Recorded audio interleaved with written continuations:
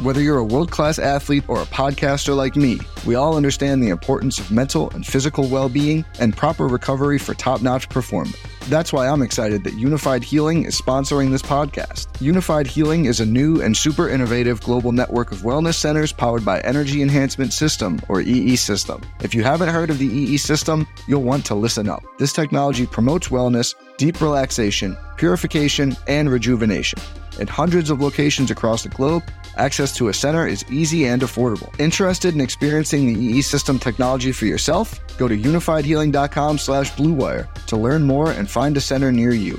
That's unifydhealing.com/bluewire. No material or testimonials on the Unified Healing website are intended to be viewed as medical advice or a substitute for professional medical advice, diagnosis, or treatment. Always seek the advice of your physician or other qualified healthcare provider with any questions you may have regarding a medical condition or treatment and before undertaking a new healthcare regimen, including EE System. You coming to bed, hon? Yep, honey, I'll be right there. Just gotta turn out the light. Ow! Ow! Ow! Ah! Ah! Some things never change. Like your kids always leaving tiny toys on the floor for you to step on. And Geico saving folks lots of money on their car insurance. Sweetie, I think I left the downstairs light on. Please don't make me go. 15 minutes could save you 15% or more. El Todos Hablamos McDonald's Deal. Porque cuando están decidiendo qué ordenar y la tía Carmen te dice McNuggets, mijo, y una de las hamburguesas con esa salsita, ¿sabes? ya tú sabes que eso significa una Big Mac. Y lo sabes porque tú también amas esa salsita. Hay un meal para cada cena familiar en McDonald's. Ordena por anticipado por el app de McDonald's y llévate 2 de tus favoritos, como McNuggets de 10 piezas y una Big Mac por solo $6. Precios y participación pueden variar. Producto individual a precio regular. This week on the Garage Beers podcast, it's episode 41, and we have got an incredible special guest, former Ohio State Buckeye, a former Cleveland great, an Ohio State Buckeye great, a former top 10 draft pick in the NBA, and now CBS's main college analyst for college basketball, Clark Kellogg, joins us. We are so excited to talk to Clark about his time playing, his time as an analyst, and getting into some of the fun he's been able to do as a broadcaster. We're also going to talk about our 8-3 Cleveland Browns, all that, and we got so much more fun. So come on up the driveway, pull out your favorite lawn chair, crack open a cold one, and join us for Garage Beers.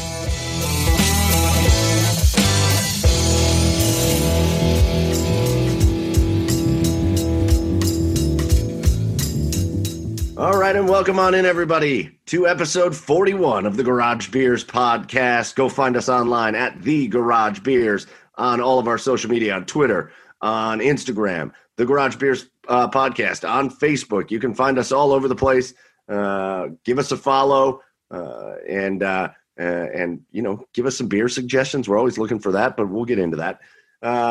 Joining you, as always, the host here, Michael Keefe, over here on the west side of Cleveland, back in Cleveland. You can follow me online at Garage Beers Mike on Instagram and Twitter. And with me, as always, my two co-hosts, the dudes, on the east side of Cleveland. We'll bring them in first at Garage Beers, Chad. It's Chad Meyer. What's going on, Chad?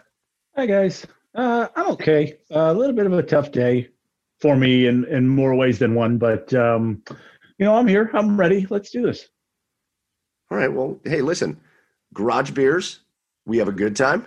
Yeah. We drink some beers, and we can do some Garage Beers. We can do some Garage Beers soothing, fun action. So we'll get to what you're drinking here, Chad, but we'll pick you up. We're here to pick you up. All right. That's what we're doing tonight. So joining us, Chad over on the east side, joining us down in Nashville, it is Garage Beers Joe on Twitter. Joey Whalen. What's going on, Joe?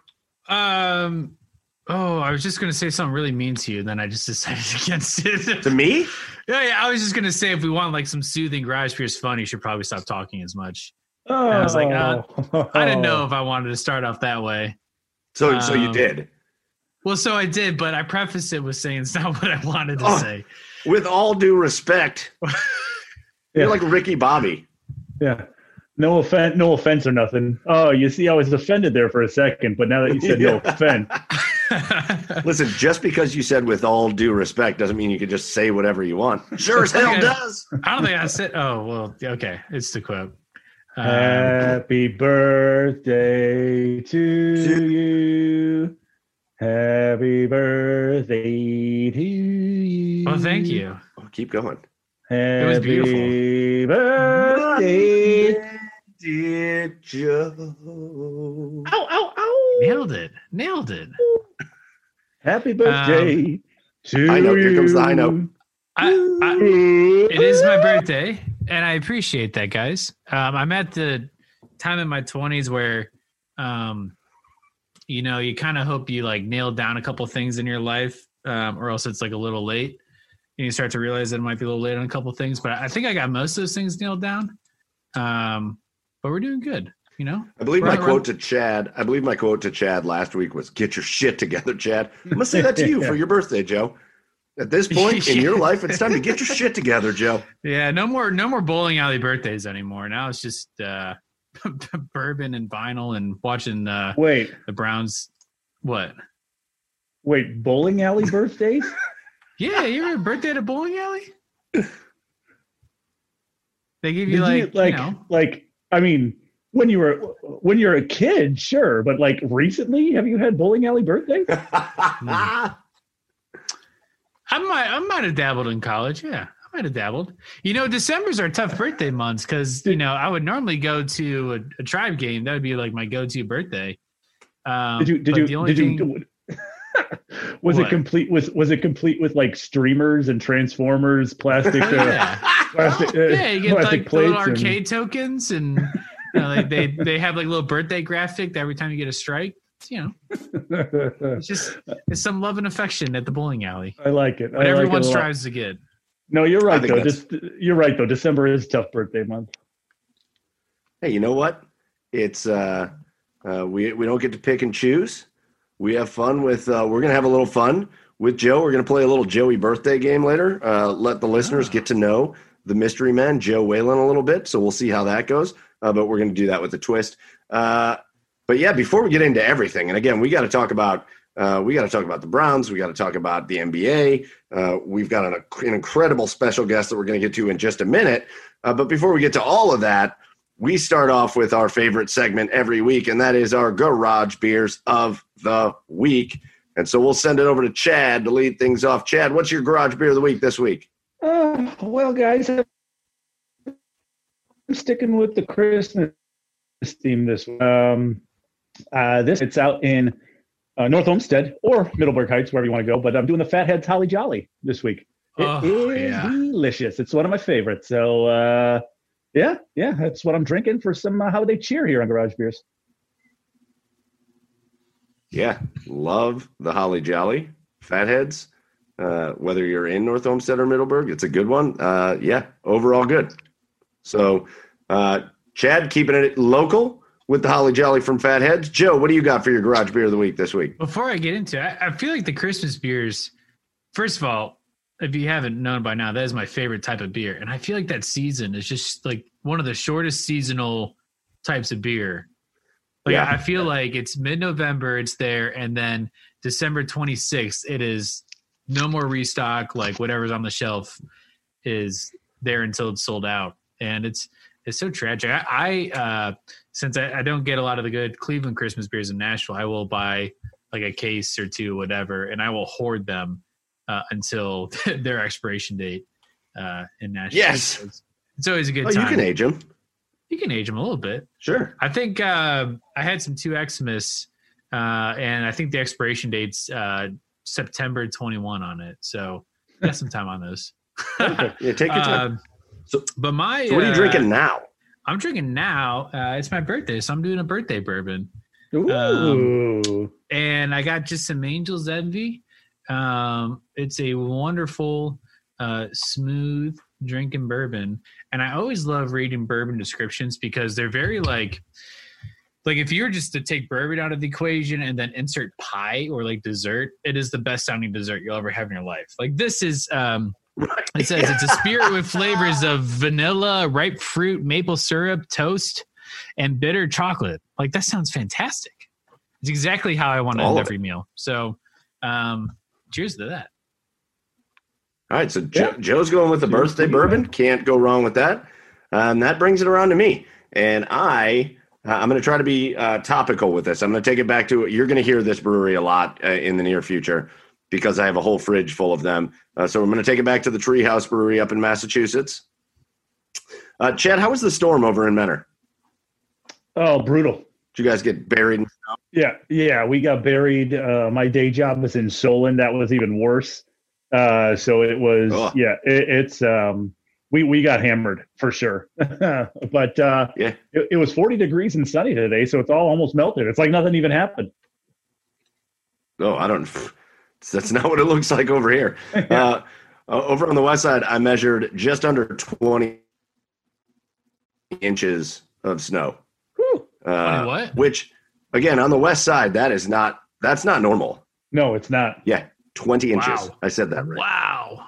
Yeah, it was crazy. It just kept coming at we're used to hearing like a couple feet of snow over in the snow belt on the east side, but nah, over here we got it just as bad, I think. So in honor of that crazy winter storm that we had, I am going back to Treehouse and I'm drinking a beer that they call the Perfect Storm. Ooh, okay. And it's Treehouse, so it's going to be a double IPA. They call it an absurdly hopped rendition of Super Typhoon, which is one of their other beers, featuring further amplified kettle and dry hop doses of Citra and Simcoe hops. What is there? It's one of the heaviest. Sorry. Oh, go ahead. No, I just popped in my head. What is Treehouse's signature beer? Do you have those? Do you have that? Yeah. So that's called Julius. Okay. And then there's variations. So they make like 4 or 5 different variations of every beer. Gotcha. So they make one called Tornado and Hurricane and Typhoon and Super Typhoon and then Perfect Storm. And they're all made with similar hops. They have a similar kind of taste to them, but then they kind of get stronger and like bolder as they get bigger. So this is the biggest of their Storm series called Perfect Storm. It is one of the most heavily hopped beers that they make, and it is delicious. So in honor of the Cleveland snowstorm of 2020, I have the Perfect Storm. All right, so those are our garage beers of the week. Again, go on to our social media at The Garage Beers on Instagram, on Twitter. Tell us what you're drinking this week. Give us some suggestions. Do you have any beers that you've had lately that are crazy good and you think we should try? Tell us. We will do that. We like trying beer. But again, we've got Fatheads, we've got a birthday bourbon, and I've got Treehouse Brewery. So those are our garage beers of the week this week. To you guys on the podcast, cheers. This is going to be a good one. And to you, the listeners, cheers as well. And so I think we're going to just transition straight into, and we are so excited about this. We've got an awesome interview coming up with Clark Kellogg from CBS, their main college basketball analyst at this point, but also, just a basketball legend in the state of Ohio, former NBA player, and all around good guy. So we'll transition right into that and our interview with the great Clark Kellogg. Okay, and we are really excited now to be joined by our very special guest, a Cleveland area high school legend. Well, back then it was St. Joseph's High School, but it's Los Angeles St. Joe's now, where he once scored 51 points in a state championship game, and that record still stands just a few decades later, we'll just say that. He went on to become an Ohio State basketball icon, a star, a top 10 NBA draft pick. Now he's the lead college basketball analyst for CBS Sports, and one of the cooler things, along with the awesome Kevin Harlan. And if you nerd out about broadcasters like I do, Kevin Harlan is one of the best. He's the voice of NBA 2K, the NBA 2K series. We are really, really excited to be joined by the great, the one and only Clark Kellogg. Clark, thank you for coming on the Garage Beers podcast today. Hey, Michael, great to hang out with you and Chad, man. Always good to connect with my homegrown roots of Cleveland, however I do it, whether it's a visit or a radio interview or a podcast. So glad to be on in the 216 and I guess 440 and 330 area codes. That's right. now. All that's the right. above. You got it. Yeah. Yeah, do you still make it back? Do you still have family and stuff in Cleveland? Not a ton. Lost my dad in 2016. Our mom, unfortunately, died back in 1994. Two of my sisters are still up there, some aunts and uncles. One of my sisters is here. My brother is down here in Columbus. So, no, I don't get back much.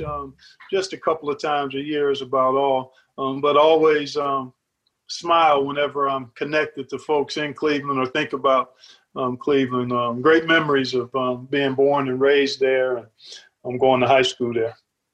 Yeah, that's awesome. So, hopefully you had a good holiday week last week. We did. Thank you. I trust you guys did the same. Yeah.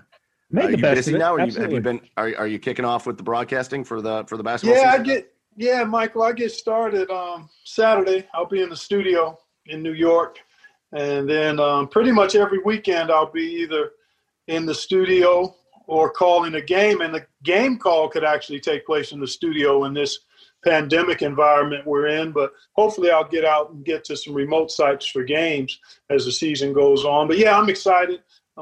Really happy to see college basketball being played. You know, I've been studying and reading about teams for the last couple of months, really, and it's nice to be able to start watching teams and seeing who they are and what they can do and discovering new players and teams that may be worth keeping an eye on for March Madness. So I'm preparing always for the tournament as soon as college basketball starts. So it's great to be fully immersed in watching games. I've probably watched 15, 16 games and filling up my notebook. And I love that part of it. I love the preparation and listening to the different announcers and just trying to keep up with the full landscape of hoops in a very unique and sobering time. But it's good that college basketball is being played, both on the men's and women's side. Now, there is a lot of Division I college basketball teams, like way more than football. Do you, when you're preparing, do you just you say, okay, I'm going to do these 15 teams now, or is it just kind of like, or like, how do you? Here's my Bible. Here's my Bible. So what I do, Chad, is I try to be well versed on 100 teams. Okay. And so I tend to go through each conference, and that takes, it takes a couple hours usually to go through each conference, and then just make some notes about key players I want to keep an eye on, teams that may not be in the top three that could get into the top three. And I keep my own notebook on every conference and the teams that I want to keep an eye on outside of the Power 5 conferences. Teams like Liberty, teams like Gardner-Webb, teams like East Tennessee State. Again, these will be teams like Bowling Green or Toledo or OU in the MAC. So I have a pretty good handle of teams that could possibly win their conferences. So I'm watching and taking notes pretty much daily now. I'll be a few hours a day locked into watching games and taking notes so I can have a pretty good handle. By the time we get to January, February, I've got a pretty good handle on 100 teams. I could tell you their coach and their mascot's name and their top players. all in preparation. Man, all in preparation for trying to be ready for Selection Sunday. That's awesome. So we're going to do a couple throwbacks with you before we get into what's going on with basketball now. We got to start with, I just have to know this. 2010, you played Barack Obama in a game of what you called POTUS. Yeah. His horse, basically, but you called it POTUS. And he beat you. Yeah. So is there ever going to be a time where you admit that you just let him win? Well, if you watch the clip, at the end of it, President Obama looks into the camera and, like a platinum-level analyst, says exactly what happened. And he basically says, Clark was wearing his president out. I'm paraphrasing here. I went up like 3 or 4 letters like that.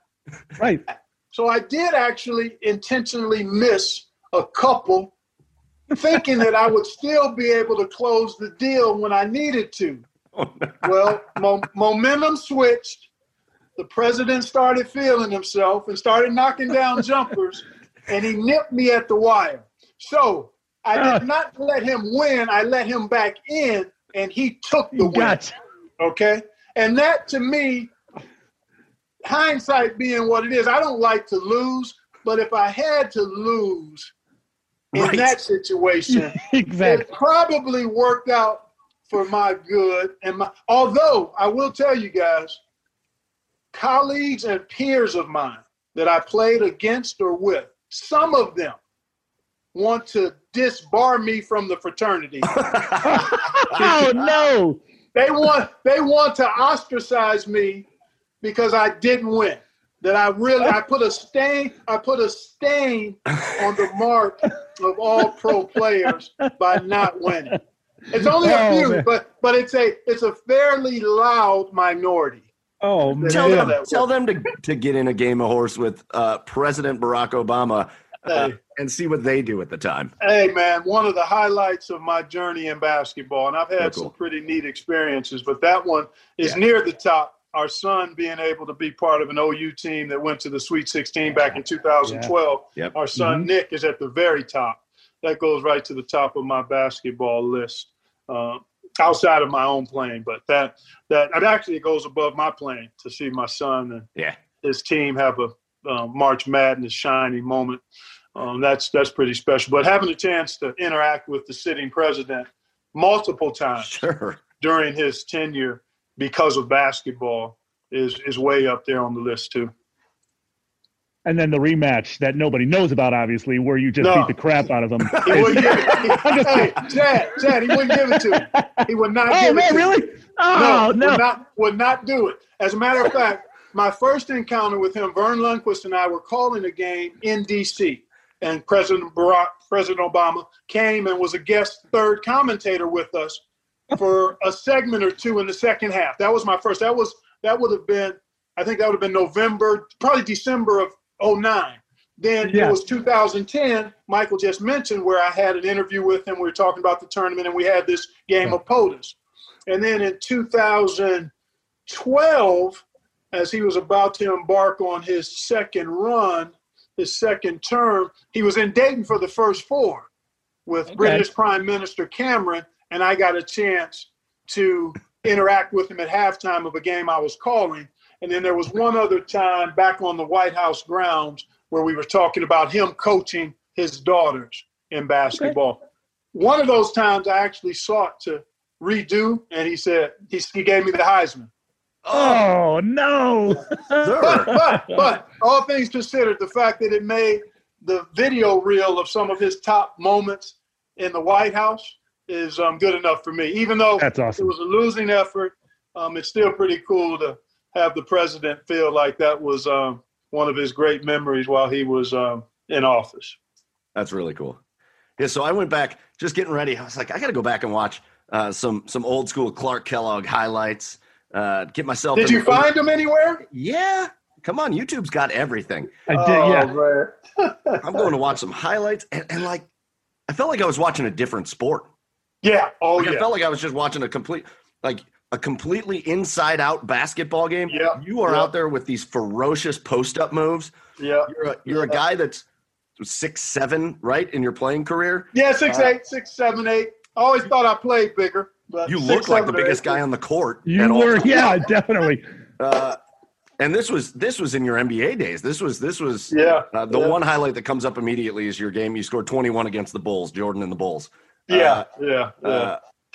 What's funny to me is like, is it as a guy who was that power forward back to the basket, you're hitting shots they don't even take anymore. Yeah. Like those little running hook shots don't exist anymore. Yeah.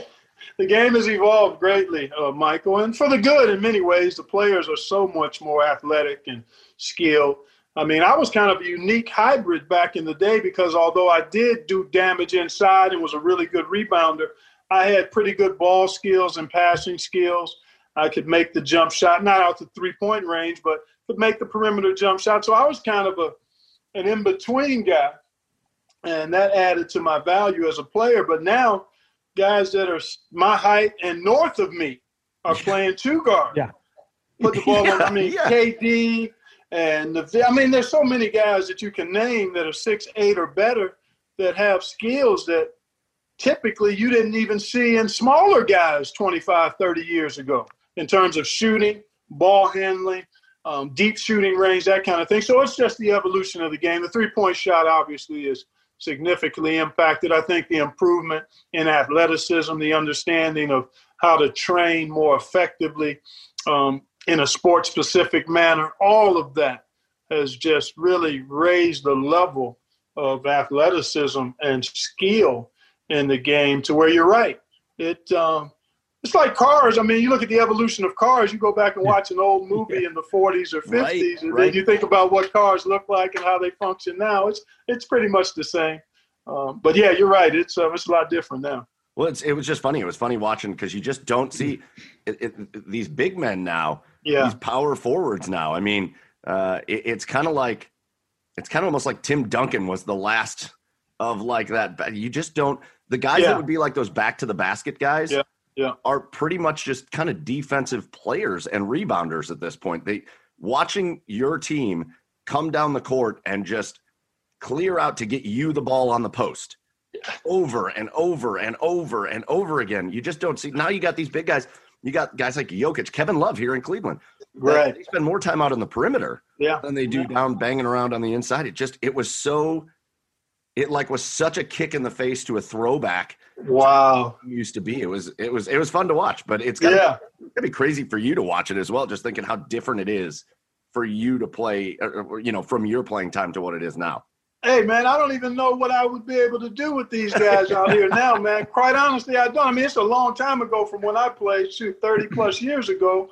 And so clearly a lot changes, and I wonder how I could function today but if I was era, then clearly I would be benefiting the same way. So you take who you are and what you are for your time, and you don't try to extrapolate it out to an advanced time. You just kind of accept that you were a standout player in your day and that it's different now. But the game, although different in how it's approached from an analytics and style standpoint, the knowledge, the understanding, how you play between your ears, those things are still pretty much the same. And what you need to do to be successful is still the same. You got to pass it and catch it. You got to defend. You got to share it. Yeah. All of those things are the same. So the game has evolved, but there's still some foundational fundamentals that are timeless. Yeah.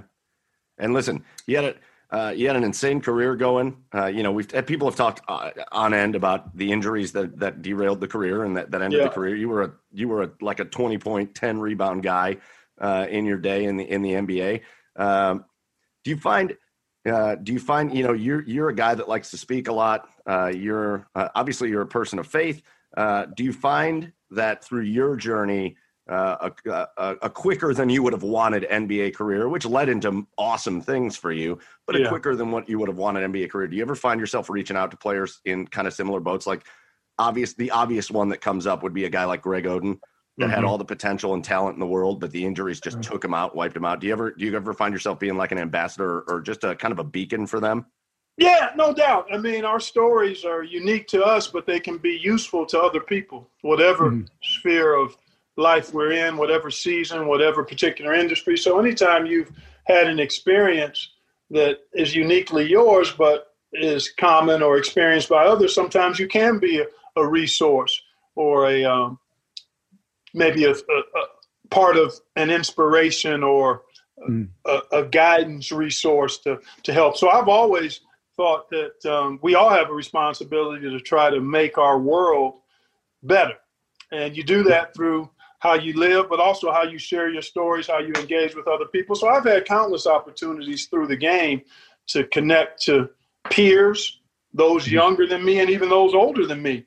Sometimes I'm the recipient of the guidance and wisdom, and that's the way it should be. It should be a circle of connection to where we're trying to be our best, but at the same time, we're trying to help others their best and work through some of the bumps that are inevitable. Whenever I see a young player with a promising career, even if he or she doesn't have a promising career, the joy that you have in playing a game and then something out of your control prematurely takes that away, that's a loss. I mean, and that's difficult to navigate. So I went through that. I mean, I was 26 when I had to retire, and I was a promising young player, but life is bigger than what you do. And I've still been around the game, and I thank God that I've enjoyed the experiences I've had in the game and what I continue to be able to do as being part of the game. Yeah, it's cool. And listen, that's a rough story at 26, but you've made the most out of it for the rest of your career, getting into this broadcasting, which is going to lead us in to what's going on in college basketball and your broadcasting journey. But man, yeah, just some of the stories that you probably could tell through your broadcasting career. Not the least of which playing basketball. We did like a thing on the podcast where we did like a celebrity guys weekend, and I had President Obama on my weekend with me. Like that's a guy I would want to play some hoops with and hang out with. Yeah. And so you've got to have basically that a little bit of time with him, which is really cool. But let's talk about this year's NCAA basketball. It's I was just reading. It is the longest sport it's the sport that's had the longest time off since the beginning of March. We have not seen college basketball. It was devastating. No NCAA tournament. None of the fun of all of that last spring. It was brutal as a sports fan to not go through the best time of the year with college basketball and go through that. But they're back. So just kind of your thoughts on how you see this going, the plans the NCAA has laid out. We went through it with football, and it was kind of all over the place, and the conferences were all over the place. And just how do you see this season going and playing out for the NCAA? Well, you make some really good points. One is that the NCAA basketball side didn't get a chance to conclude its season and missed out on the 3 weeks that we've all come to relish and enjoy at the highest level. So that was devastating and created grieving and mourning for all of us, those of us in it, those of us that are on the outside following it. I mean, it was just a difficult and unfortunate loss. In light of that, I'm really excited that we're able to have basketball games being played. I've been reading about teams for several weeks, and it's nice to be able to actually watch a team and evaluate what you're seeing in 3D versus what you're seeing and reading about on a piece of paper, man. It's so good to be able to watch players discover the new neon newbies that are out there and look at how teams are going to navigate this. It's a really, really difficult needle to thread, guys, when you think about it. Sure. In the backdrop of this pandemic, with the virus continuing to rage and spread, and yet I feel like we will have some bumps along the way, and that's already been evident in this first week of the season, where you're going to have games canceled, you're going to have to adjust on the fly, and that's part of it in this context. But I do think we'll get to the finish line. We'll have a culmination, and we'll enjoy the journey. It's going to be different, but I'm more than cautiously optimistic. I'm reasonably confident that we're going to find our way to March Madness and the crowning of a championship, crowning of a champion. So that's where I rest, and we have to do our part, everybody, to try to keep the student athletes healthy and safe. And but I'm excited about being able to see us get through a season, enjoy the games, and then have a champion sometime in early April. I don't even care how it goes. They're going to play one shining moment at the end of that tournament. I'm just going to be in tears on my couch. Like, oh, we did it. We did it. All right, so just going through it real quick, some familiar names in the top 25 this year. The one that I always wonder, is this the year, is Gonzaga, obviously. They are like the consensus number one. Yeah. Everybody, I mean, and they've looked it. They've played a tough schedule to start, and they've been dominant. Is this the year for them? Can this finally be that year for Gonzaga? Because they've been in this position before, but have never been able to pull it off at the end. Well, the consistent excellence of this program is unquestioned. They got close. When was that? 17, I think, when Carolina got them. This team looks to be every bit, maybe better than that one. But we know there are times in a season where the best team, the most talented team, for whatever reason, doesn't win. You've got to be good and fortunate. But clearly, they would be my odds-on favorite. There just don't seem to be many holes with this team: size, skill, depth, experience, coach. I mean, they've got all the boxes checked. So they would be my pick to certainly get to the Final Four. I like the Illinois team as well. They're very impressive. Baylor, I think, is going to be outstanding. Great guards and terrific complementary players. I wouldn't sleep on a team like Florida State. They were really on the verge of maybe getting it done in terms of a Final Four last year. And Leonard Hamilton has been remarkable in what he's done at that program. And they've got a pretty good arsenal of talent. And they'll be in the conversation. Kansas, I think, will regroup and be in the conversation. And you got some teams outside of the power conference squads, Michael and Chad, Richmond, St. Louis. Yeah. Those teams, Western Kentucky has been really impressive. Man, I tell you, it's always fun to just kind of watch and see. And this year, especially, guys, because you've got the uncertainty of the coronavirus. Sure. How many teams how much are you going to miss time? How is conditioning going to be as you go through the season? How are you going to handle mentally and emotionally the vicissitudes, the ups and downs, the unexpected detours that are inevitable in any season, but perhaps magnified this year? So I think experienced teams that also have talent always are going to be in the top of the mix, but maybe even more so this year. Then the other thing, no real home court advantages. Right. Yeah.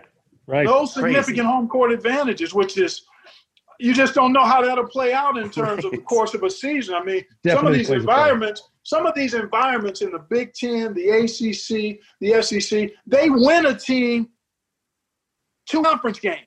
Oh, yeah, absolutely. Clearly. I mean, being at home is worth 6 to 8 points in a conference game, maybe more depending on where you are. So that piece being out of the equation is going to really be interesting to kind of watch. Okay.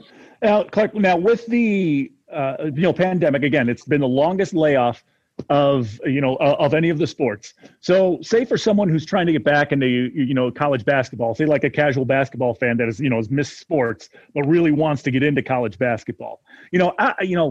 Obviously you have the top teams. What are maybe 2 or 3 reasons or teams that you can give someone to watch that is exciting for someone, for like I said, the casual basketball fan. So some teams that they can get into. Well, there are a number of teams outside. The top teams, obviously. I mean, if you're a basketball fan, then you've got to watch Gonzaga. I mean, they are must-watch television. I mean, they've got a freshman in Jalen Suggs who is phenomenal. Yes. They're must-watch. They are must-watch. I mean, just because of how they play. If you love basketball, then something's wrong with you if you don't enjoy watching how this team plays. Yeah. High octane, share the ball, shoot it, pass. I mean, they are fantastic. Baylor, much the same way. Always, as we get into conference play, you have these surprise teams emerge. I really like Western Kentucky. I love Richmond. I absolutely love the Richmond Spiders as a team to keep an eye on. They've got 2 little pint-sized guards, Blake Francis and Jacob Gilliard, who are absolutely entertaining and terrific in how they play. Western Kentucky is really solid. St. Louis is going to be good. Dayton has one of the best guards in the country in Jalen Crutch. I mean, there's so much to enjoy about college basketball because there are so many good players across the country. So to me, and the other thing that's going to be a great theme this year is not just the high-level 4- and 5-star freshmen. I've already seen about 10 freshmen who are coming off the bench for their teams that are going to make an impact this season and be fun to watch, not only this year, but going forward. So I think the freshmen across the country, there are a number of dynamic stars in that class that are going to emerge in college basketball this year. And a team that's been fun to watch to start this year, your Ohio State Buckeyes. Oh, yeah. Well, I mean, that's a given, man. I try not to be too much of a homer, but that's you can be a homer on here. Yeah. You're allowed, that's right. Clark. You're allowed. To my folks. Yeah, and the Buckeyes will be – and they're in the best conference in the country to me. Isn't that crazy? I think Illinois, Iowa, Wisconsin, Minnesota, Michigan State, Ohio State. I mean, Rutgers has improved, would have been a tournament team a year ago, I think. Yeah. So they're still looking at probably 9 to 10, maybe 11 teams that look tournament worthy by the time it's all said and done. So a lot of different reasons, Chad, to immerse yourself or take a peek in on college basketball this year, and just seeing how this pandemic is going to impact the season. But the games on the court are going to be entertaining and competitive as always, I think. It's funny, we've spent a while talking about how bad the Big Ten is because we've been talking about football, and the Big Ten has been atrocious in football outside of Ohio State. Then I'm getting into basketball, and it's like, oh, my God, the Big Ten's awesome. You brought up even surprise teams. You expect Michigan State. You expect Ohio State. You expect some of those teams. But, like, Iowa. Look out. I mean, that kid is so good. Yeah. No, they're good. And they're deep. I mean, they've got a lot of players around him. I mean, he's the consensus favorite for player of the year, deservedly so. But that team is pretty loaded. Illinois has a couple of stars in DeSumo and Coburn, in addition to an outstanding freshman. So yeah, a lot of quality in that Big Ten for sure. Now, I wanted to ask you, Clark. I'm glad you brought up the freshmen. We had this conversation on the podcast a week ago, I believe, or a week or 2 weeks ago. I know the one and done rule is going away. Do you think that rule has helped or hurt college basketball? I think it's probably hurt more than helped, quite honestly. It's hurt more because it creates an environment where the expectation is that if you're not leaving after your first year, you're not a pro. And that's detrimental, I think, to some of the kids, that expectation and that pressure that is external, but it's still real. And then the fact that sometimes kids will show up in college with too much of their attention on what's after college versus being fully immersed in the year of college. And then it sets up this expectation that, hey, there aren't a lot of guys getting drafted. There's 60 guys that get drafted every year. 60. Yeah, it's crazy. There's 350 plus Division I teams. Even if you round that down to just 10 people a team, that's 3,500 to 4,000 that are playing Division I basketball. 60 will get drafted. 40 of those 60 will have long-term careers, and then there'll be another 10 that didn't get drafted in that particular year that end up playing in the league for 10 or 12 years. So we get all crazy about the small number of one and dones because they get the most attention, but I think it's hurt from the standpoint of transition and continuity. But the game of college basketball has still thrived and will continue to thrive because there are just too many good players that may not necessarily be pros that are playing college basketball at a really high level. All right, Clark, so as we get ready to let you go, one last question I had for you, because this is cool, because you are like, you've turned into like kind of a pop culture icon because of your association with NBA 2K. And NBA 2K has grown year after year after year. And it's this crazy, it's like a lifestyle for people. NBA 2K. And you and Kevin Harlan, the voices of NBA 2K, and you've been doing it for over a decade now, right? Yeah. So do you ever get, like, first of all, do you get people that recognize you just because of your association, like especially maybe the younger crowd? Hey, no doubt about it with the younger crowd. As a matter of fact, I've been in airports and people have had their back to me and they hear me say something and they turn around. And they're like, oh. Hey, I just heard you last night because my son was playing a video game. It has been such a blessing from the standpoint of being connected to a full generation of gamers through the popularity of that game. It's one of the most popular sports video games on the planet. I was in the Philippines back in 2013 with the Pacers during the preseason. Sure. In the concourse of the building we're in, they're playing the game, and I hear my voice. It's a good sounding guy over there. Are you kidding me? I went over. My youngest son has played in Poland, the Republic of Georgia, France. I went to Poland one year to watch him play for a couple of games, and a guy brings up a copy of the NBA 2K video game for me to sign. Oh, man. In Lublin, Poland. Amazing. So it just, the reach, and it's been such a joy to be part of that. And they've expanded the game to great popularity and expanded the announcers. But Kevin Harlan and I have been together for several years. Actually, I think this was our 11th year, and it's been so much fun. I love going into that studio and putting myself in the mindset of being at a game, calling it so that it's more real and hopefully enjoyable for the folks that are playing it. So it's been a real blessing to be part of that franchise. Well, hang on a second, guys. Okay, purchased. Okay, NBA 2K is getting played tonight on my game system. Go ahead. Awesome. All right, Clark Kellogg, we will let you go. Thank you so much for your time with us. Again, going over college basketball, going over your playing days, and teaching us all, I think, a very valuable lesson. When you have a big lead, don't let off the throttle. Don't take your foot off the gas. President Barack Obama will come after you, and he will. And not only come after you, he'll get you and talk trash in the process. Gotta love it.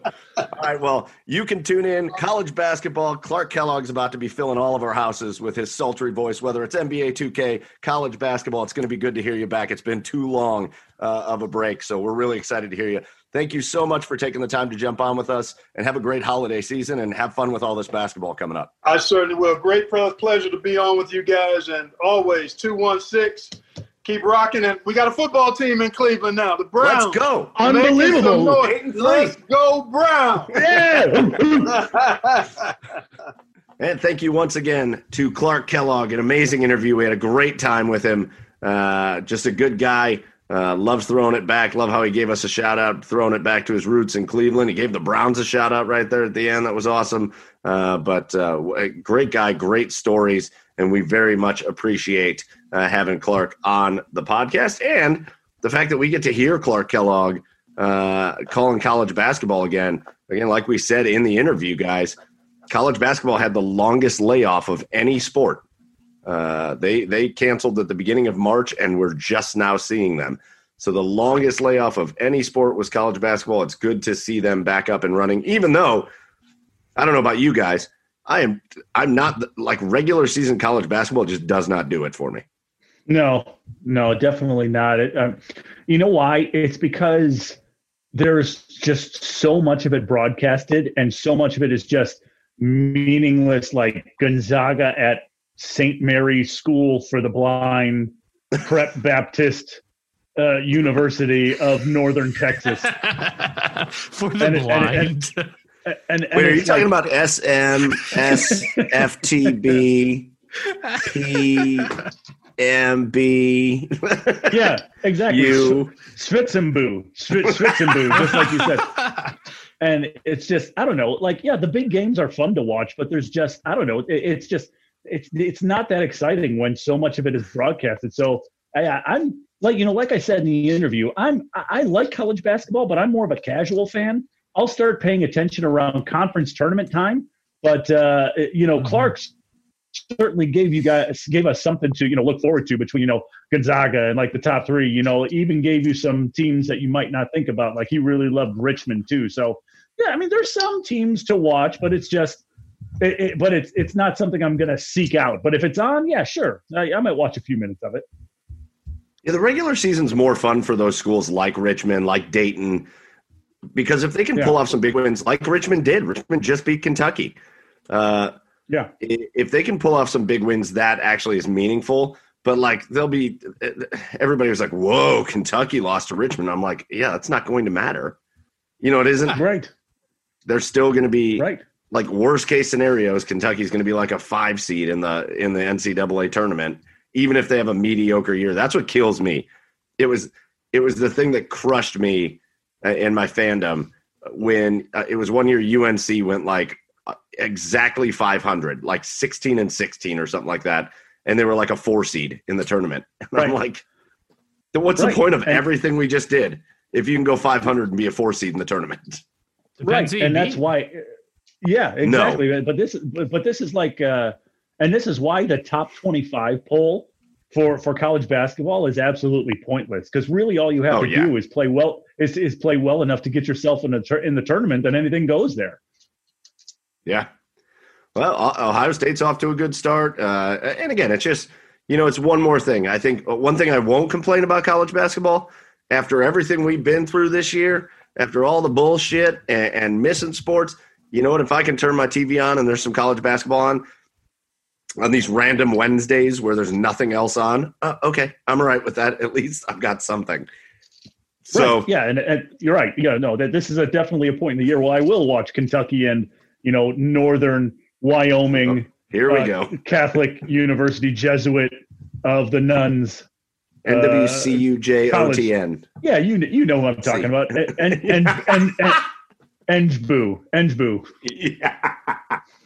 All right. Well, thank you again to Clark Kellogg. That was really, really cool. The stories that he told, his story of playing POTUS with the president, really awesome. And we are very grateful for his time. Having said that, he is going to transition us pretty well because, again, as he was signing off, he gave a good shout-out to your 8-3 Cleveland Browns.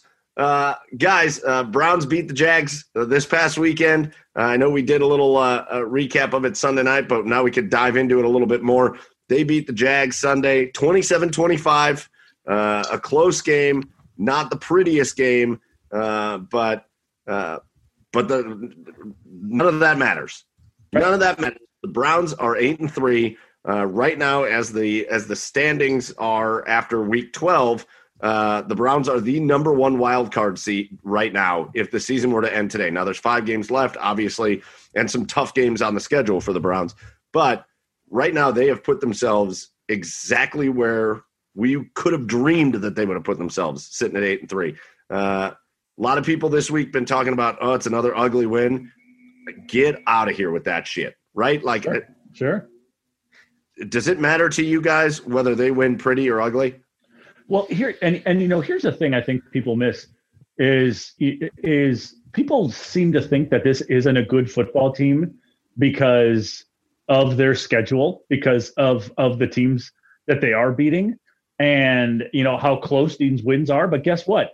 Good teams beat the teams that they're supposed to beat. Okay, okay. Good right. teams beat Philadelphia. Good teams beat the shit division that is the NFC East.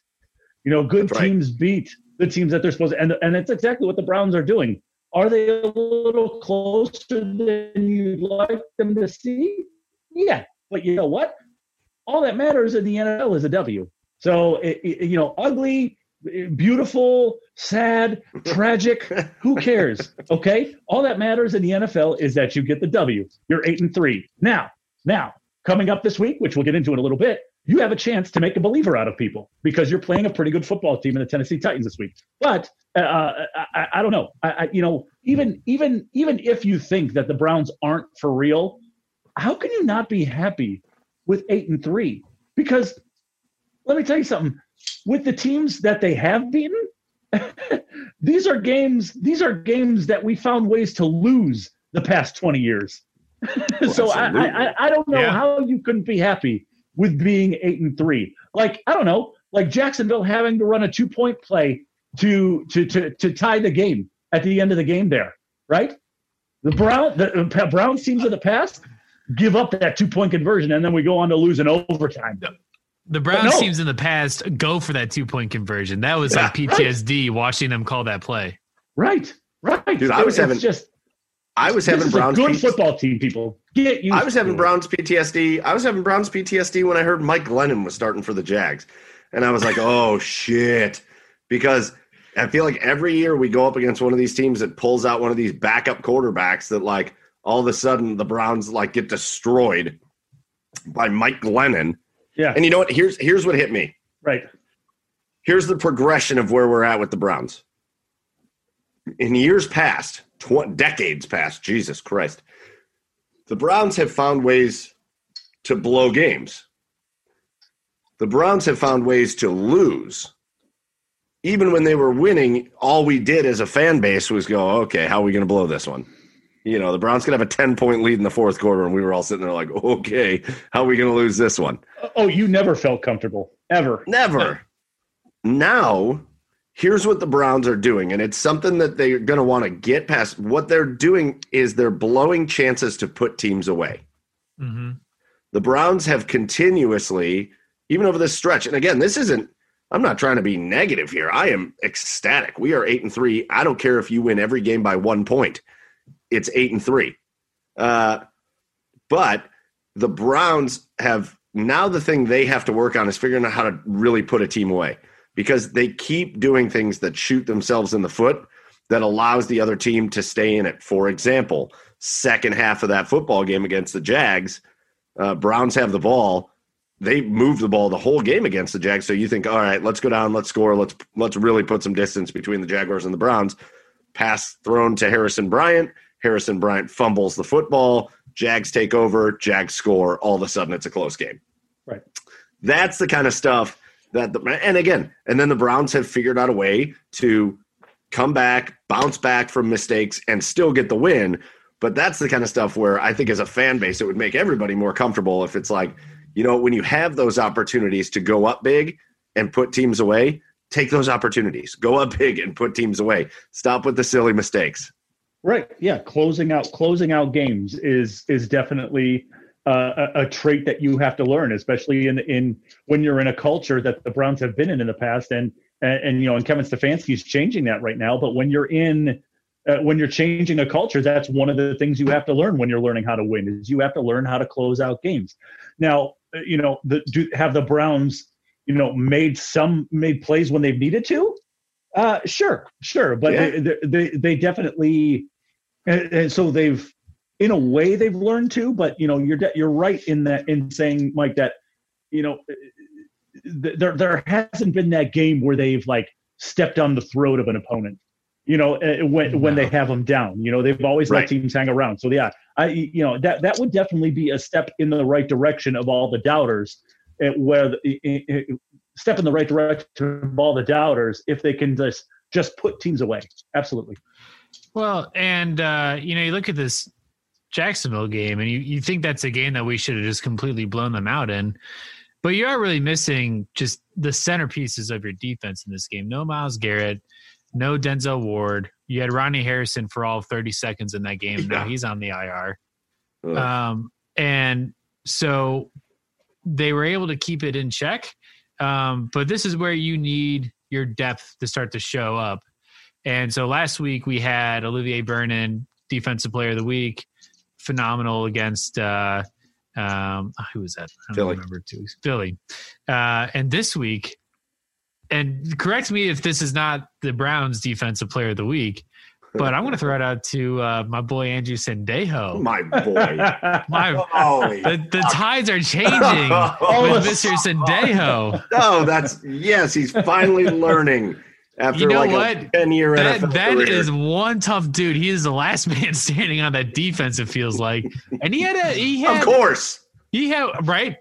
But he actually had a pretty decent game. He had two really big pass blocks or pass breakups in the end zone. One was later in that game that would have put Jacksonville ahead. So, if we get players that can step up like that every week, and it doesn't need to be Olivier every week, it doesn't need to be Sheldon Richardson, but if we can get the Andrew Sendejos of the world to step up, oh shit, we'll hang in there. Oh shit. No, listen. I think I think that defensive line played pretty well again. I think Olivier Vernon played well again. He got hosed on a freaking roughing the passer penalty because Mike Lennon ducked his head into Olivier Vernon's hand. And that's just awful. In the meantime, what did I post? What game was I watching?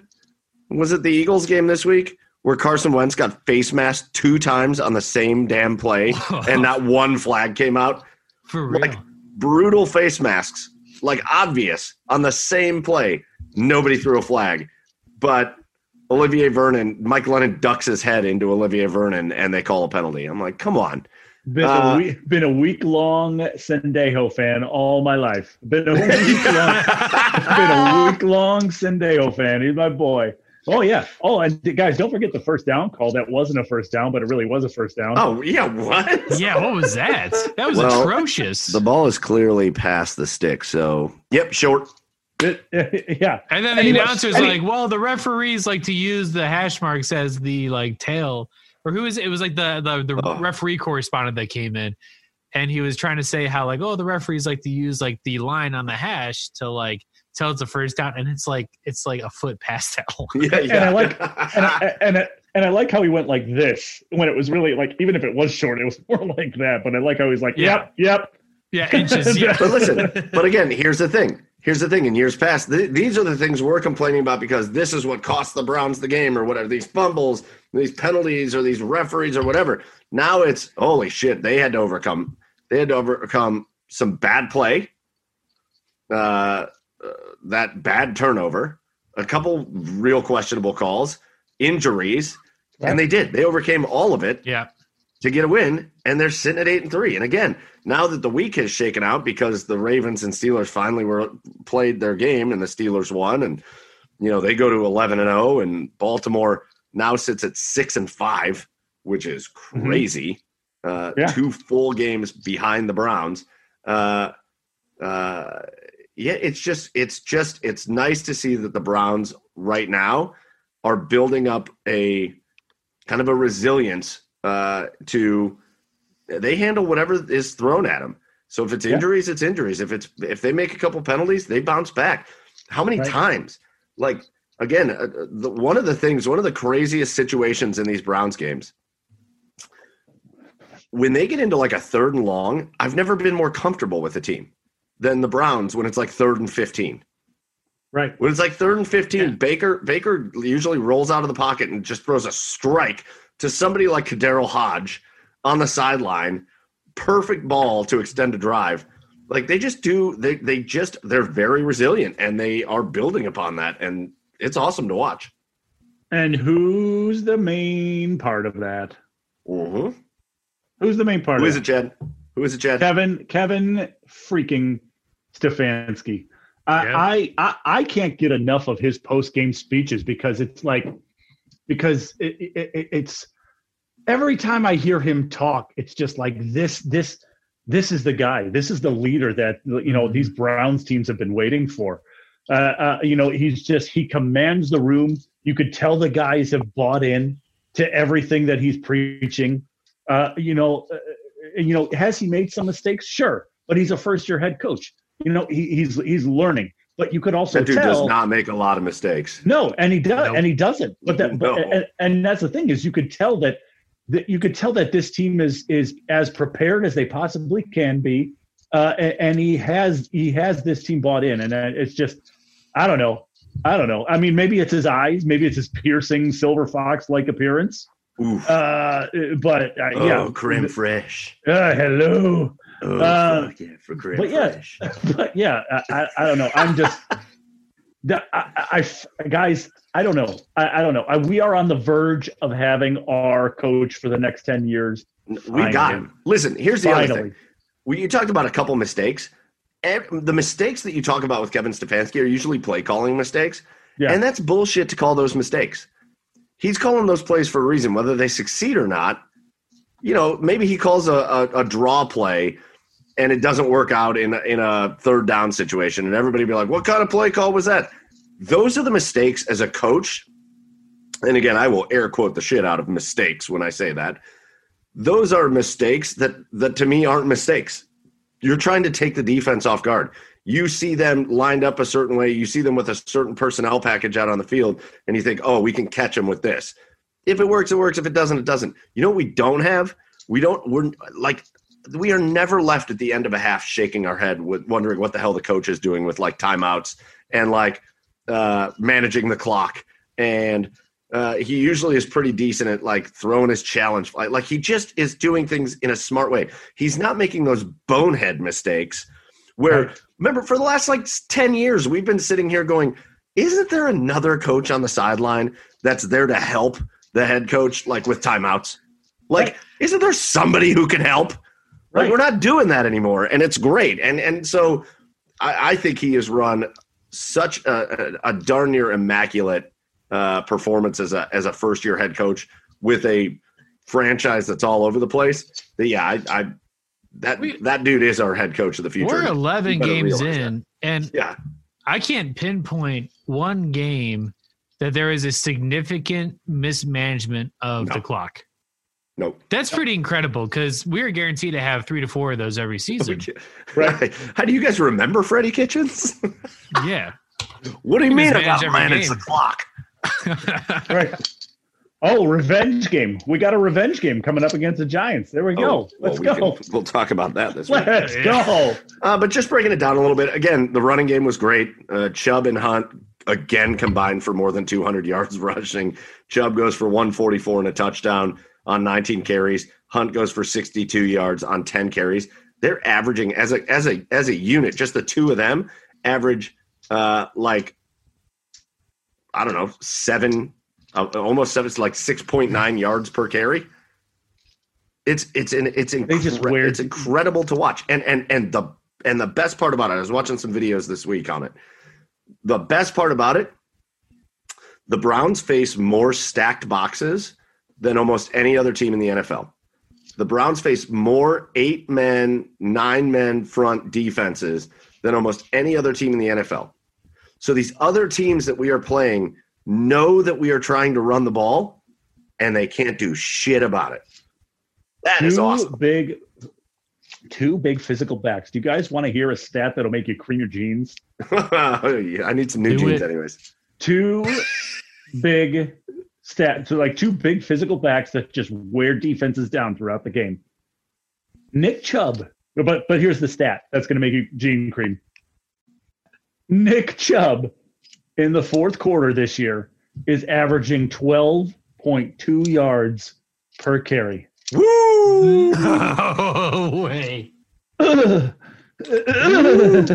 Yeah, hey, you guys need a first down on any given play. I got you. Yeah.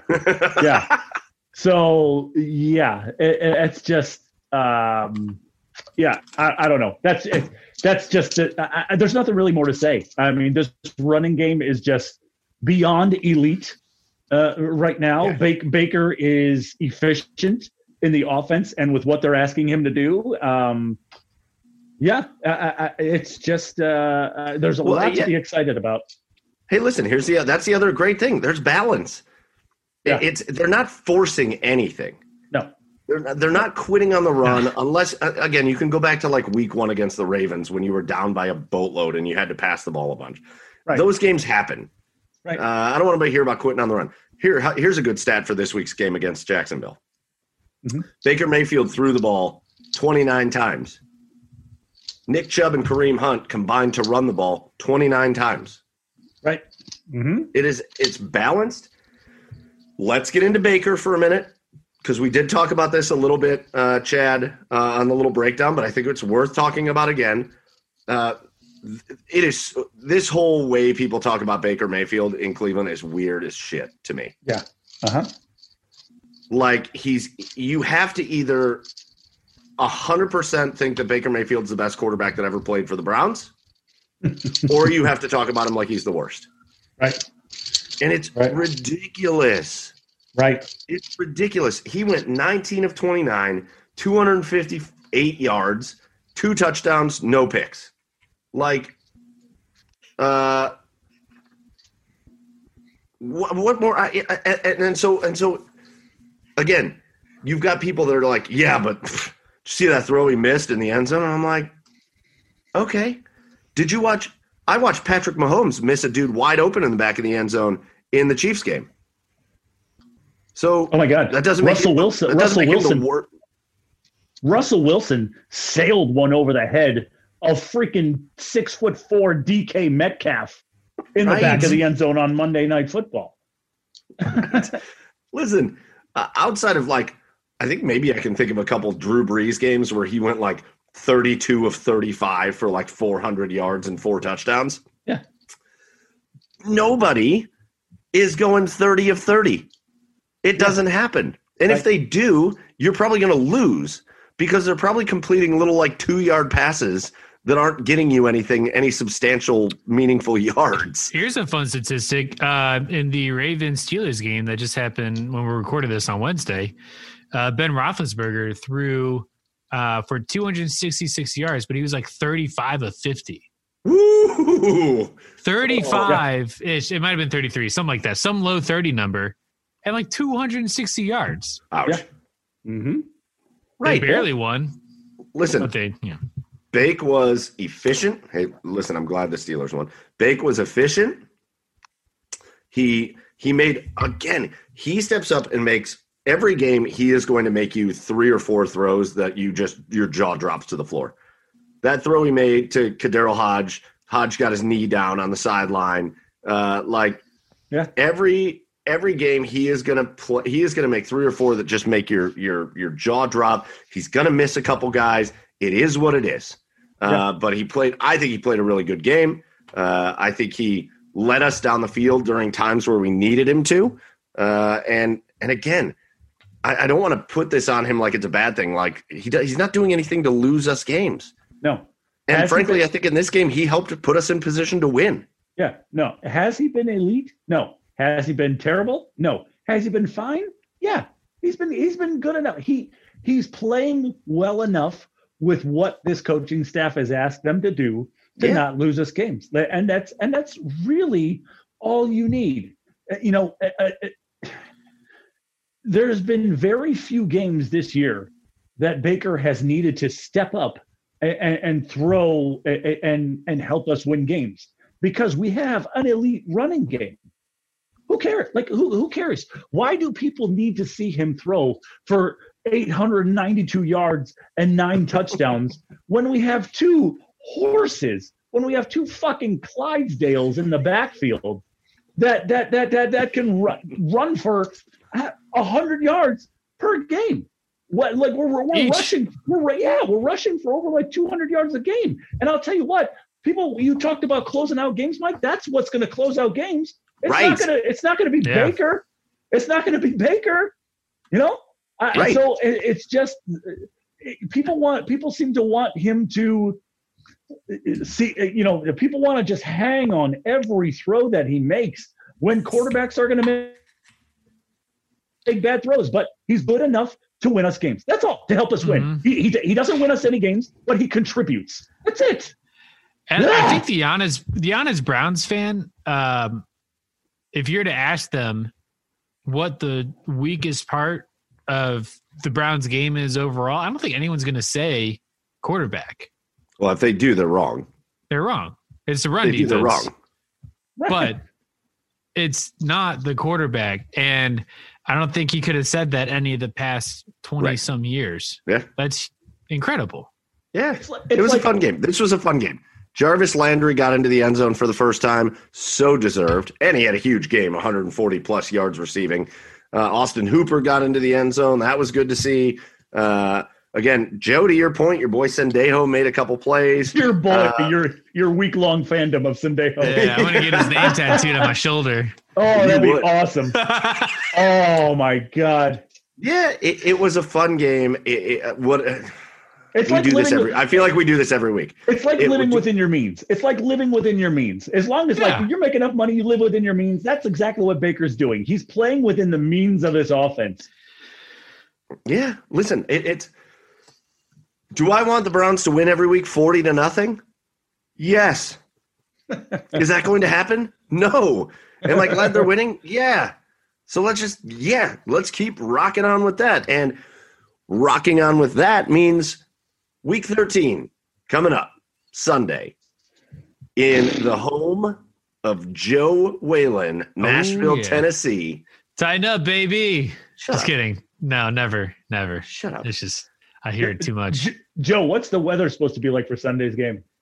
Let me pull it up right now. I think it's supposed to be kind of nice, actually. The Cleveland Browns at 8-3 take on the Tennessee Titans, 8-3 as well. 46 and sunny. 46 and sunny. Ironically, I'm going to be driving up to Cleveland to watch the Browns play in Nashville this weekend. That's great. Real challenge here. Like again, we talked about that stretch of games. We talked extensively about that stretch of Houston and Philly and Jacksonville after the bye week, getting through that stretch of games, and the Browns did it. And I don't care who you're playing, you see it everywhere. Winning 3 straight games in the NFL isn't easy, no matter who you're playing. But the Browns pulled it off, and they got through that stretch. And now 3 of the next 5 games are against really good teams, and it starts this week. And it starts against Ryan Tannehill and Derrick Henry and A.J. Brown and Jonnu Smith. And who am I missing? Corey Davis. Yeah. Guys, honestly, if this as the Browns are preparing for the Titans this week, isn't this like looking in a mirror? Just like a big physical running back, like big physical running game, elite running game. Incredibly balanced offense. Incredibly balanced offense. A quarterback who's just kind of been fine, just kind of living within the means of the offense, and a defense that's kind of just bend but don't break, like a so defense. So this is kind of like looking in the mirror for them this week, guys. That's exactly right. But Joe, Joe, I'm interested to hear because Joe, before we started with the podcast, was like, "Oh, I think the Browns are in trouble this week." So again, he said that about the Eagles. In fairness, but Joe, what makes you say that? I'm a little more well informed about the Titans, just a little bit. I've been listening to a lot of radio this week, and there's a big respect for the Browns that I don't think I've ever heard out of an out of market broadcast. They respect our game very well. They know how potent this offense is. They're terrified of Nick Chubb and Kareem Hunt, as they should be. They're like, we will lose this game because they are going to run all over us. Titans don't have the best rush defense. They don't have the real, like you said, a very similar defense to the Browns. But it's going to be tough. And we haven't faced anyone this year like Derrick Henry. And when we faced Derrick Henry last year, I think we all kind of felt the hopes of any type of playoff contention just kind of like fade away after his just absolute routing of us last year. Derrick Henry's a big man, and he's probably one of the most workhorse power backs in this league. Yeah. He is just relentless. Just like Kevin Stefanski wants to stick to the run with the Browns because it's going to work eventually. That's what they do with Derrick Henry, and they will run the ball until something breaks, and then he goes off for 99 yards and a touchdown. It's going to be a tough game. This is going to be our toughest challenge, and I think this is probably the most important game we have left on our schedule, because if you win this game, one that puts Tennessee and the AFC South kind of in this battle position where the Colts are, what are they? They're like 7-5 or 7-4. Tennessee would be 7-4. You don't have to beat the Steelers in week 17, which I think would be huge. If we lose this game, I think you have to beat the Steelers in week 17, and they're probably not going to be benching people. They're probably going to be trying to fight for that first round bye that week. So you don't want to have to go on. It's funny because you talked about last year's game. Yeah. And I think we're maybe remembering it a little funny. Derrick Henry was really held in check that whole game. Yeah. He had 80 yards rushing. Yeah, but how many yards did he have receiving? Well, he had one catch. And so you're only remembering 60 one. Yards. You're remembering one play. You're remembering one play, a 75-yard screen pass to Derrick Henry that nobody touched him on. We had a better rush defense last year, though. We did not have. I don't think so. Anywhere. I don't think so. Again, we're having there's a little memory loss happening on the podcast here, and I'm trying to bring it in. The Browns' run defense for the majority of this year has been ranked in the top 10 of the NFL. The Browns' run defense has been good this year. Now they've faced some pretty good running backs, including a little respect to Jacksonville, including in Jacksonville. That's a good run game they have in Jacksonville. Listen, I don't expect. I'm not saying this because I'm like, oh, the Browns are able to hold Derrick Henry in check. You might as well just chalk up 100 yards to Derrick Henry. To me, the difference in this game is, do you give up 100 yards, 100 workhorse back yards to Derrick Henry, and while managing to kind of keep him in check, or do you let Derrick Henry go off for 195 yards and 3 touchdowns? Because if you do that, you lose the game. So that's the thing. That's the way you have to approach it, which is very much a way. It's funny because the Browns have a different element to their offense than a team like the Titans. When you face the Titans, you've got to kind of approach it like that. Derrick Henry's going to get his. So you've got to contain what he gets. Right. And you can't let the explosive shit happen. And is he going to break off 12, 15-yard runs every now and then? Yes. You got to make it so Ryan Tannehill needs to beat you. That's right. But having said that, on our side, it's what's exciting about the Browns is you can try to bottle up Nick Chubb. You can try to, which it doesn't work. You can try to bottle up Kareem Hunt. And you might be able to bottle up Kareem Hunt a little bit in the run game, but he'll kill you in the passing game.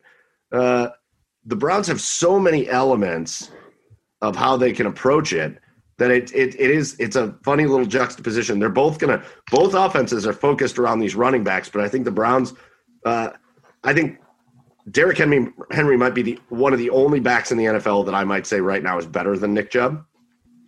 He is. I think Derrick Henry right now is the number one back in the NFL. But they don't have the versatility in the backfield as the Browns do. So, it's going to be a heck of an interesting battle. But you've got to make Joe. You called it. You've got to make Ryan Tannehill uncomfortable. If you're the Browns, you have to take advantage of the fact that you got Myles Garrett back.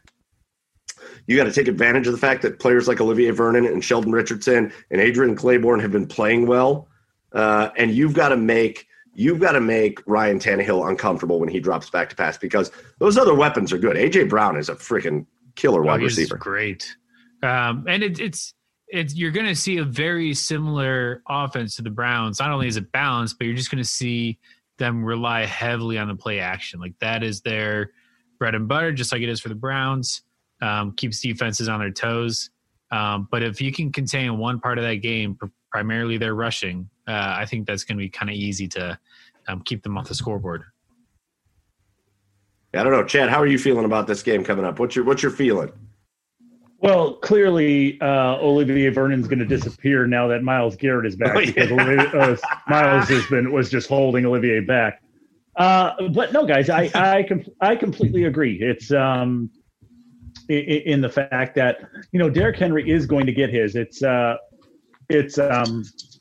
last year, because you talked about last year's game, Mike. He was he had 19 carries for 84 yards in that game. So the Browns really held him in check on that one. But Marcus Mariota was 14 of 24 for 248 yards and 3 touchdowns. So it was a game last year where the offense just really couldn't get going. But I agree. You have to take advantage of Myles being back. You have to pressure Ryan Tannehill, because Derrick Henry.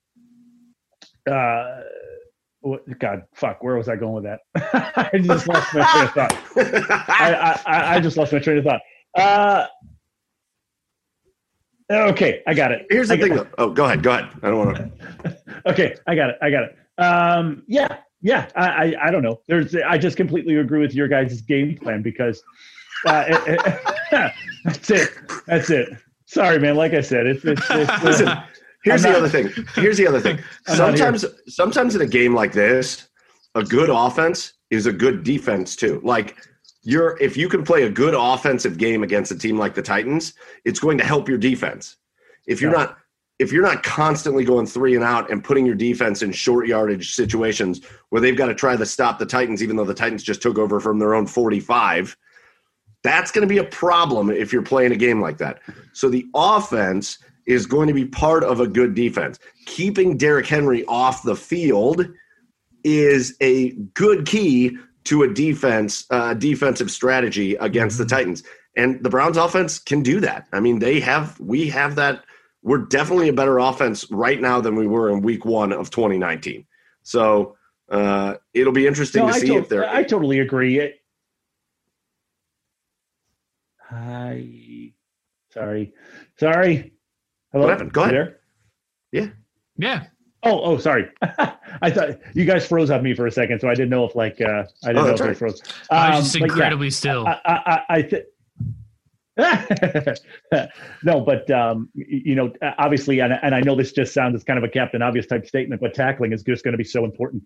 Especially with a guy like Derrick Henry. Derrick Henry goes 6'3", 250 pounds, and runs like a 4.15 40.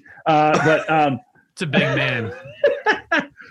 But tackling is going to be a big key. And this game, like I mentioned earlier, it screams of teams that are looking in the mirror at each other, because they're just so similar. And to me, this just feels like whichever team gets that one extra stop, because it just feels like neither of these teams are going to be able to stop each other's running games. So whoever team can make a play on defense. Yeah, whoever can make a play on defense is going to win this game, I think. Yeah, I think this is built for a close game. Yeah. I think this is built to be tight, 2 teams that want to run the ball. A turnover whoever wins the turnover battle could be a humongous advantage in this game. And again, if you're the Browns, the strategy should be every possession matters. Yeah. And every possession needs to be productive. That doesn't mean points.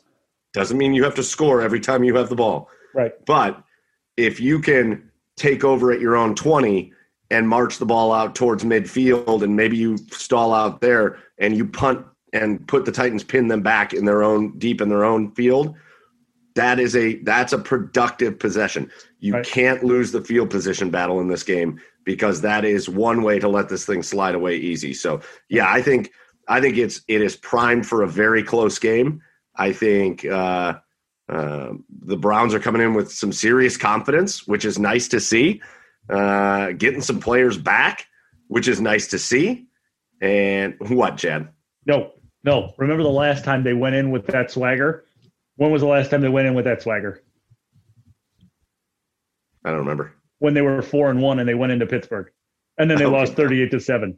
You know, it's without Nick Chubb. It's important that they come into this game loose and having fun, but they need to be focused. They can't have that swagger. You know, they can't just act like they're going to walk in with all that confidence. They need to focus and work hard. I don't think they can just walk in. No, of course not. That's not what I'm saying. I'm just saying I'm saying you come off 3 wins that any one of those games could have slipped away, and they managed to win all of them. Right. And I think it helps the cause late in the year that they did get kicked in the teeth a couple times early in the year. Sure. Including the one that's got to kill them the most is that Raiders game. That has to feel like a kick right to the groin at this point. They've been through the downs. They're now playing as a confident bunch, and I mean that in the best way possible. And I don't know. Let's throw it around real quick before we switch off of the Browns. We'll start with the hometown Nashvilleanaire, Joey Whalen. What's your prediction for the game? I think the Browns come out on top. What? Yeah, I think they do. I think this is going to be a tough game. I think it's going to be 28-24, very close. Yeah. That's come down to the last possession, but all right, Chad. God, that was literally like my same score prediction. That's okay. It can be the same. It feels right. It feels right. It does. It just feels like a game where both of these offenses are just going to try to control the football as much as they can. There's going to be some big plays in the running game. I'm just going to say, 28-24, 27-24, maybe the last second field goal. But I feel like this is that type of game. And God almighty, I'll say Browns win, but I'm not going to say that. I say that with about 60% confidence. All right. Hey, that's fair. I will go with, I was thinking like 27-21. It seems like one of those games where it could be like one team's got the ball at the end. Like the Browns are up 27-21 and the Titans have the ball, and you're just panicking as a Browns fan thinking, oh shit. And somehow they pull it out. But yeah, I'm going to ride with you guys. I think the Browns can, it's a tough game for the Browns, but it's a winnable game for the Browns. And, right. And so I will go also with a Browns win. Yeah. Like I said, this is just, it's such a huge game for the Browns. Like I mentioned earlier, it's a chance to turn the haters into believers. If you can pull out a win in this game, it's going to give you a little bit, that much more credibility. Yeah. I love it. So again, that's coming up this Sunday. Other NFL news, there's not a lot. Again, it was just the game today, Pittsburgh and Baltimore, that really impacted what's going on with the Browns. And it's great. And listen, I know we don't like rooting for Pittsburgh, but you better have been rooting for Pittsburgh today because we're not really chasing Pittsburgh so much, but we certainly are trying to fend off the Baltimore Ravens. And with that win by the Steelers, the Baltimore Ravens fall 2 games behind the Browns. with 5 games left and 1 game between the two of them. So Baltimore really struggling after a hot start. They have been atrocious lately, and that trend continued. So pretty cool to see the Browns just solidly entrenched in second place in the division too. And of course, this is the year where you're 8-3 and you don't even have a chance to win the division. That sucks. Okay. It is okay, but it also honestly sucks. I know it sucks, but you know what? Honestly, it's just like, for me, it's just one of those beggars can't be choosers type situations for the Browns as a Browns fan. Like, you know, being 8-3 and having a great shot at the playoffs, you know, that's just a huge step in the right direction. So, you know, the more we improve, you know, in the years to come under this, you know, then I'll worry about the division. Doing this is just going to make me feel a lot better. So you know, I'm not so. I wouldn't say I was cheering for the Steelers today. I'm just going to say I was pulling for the Ravens to lose. My God. Just hoping to God they lost. So the other thing, Joe texted us and said he had some take. He had a take on the NFL. Yeah, I got a hot take. And we got to let Joe air this out. He seemed like he had some pent up shit going on with this take. So Joe, what's going on? What's got you all hot and bothered? Too, but it's really about how much the NFL is failing this season. So I had never thought that we would be in December and looking back on the restart of every sport this year and saying that the NFL has done it the worst. I thought for sure the MLB set the bar so low that like you couldn't even trip over it.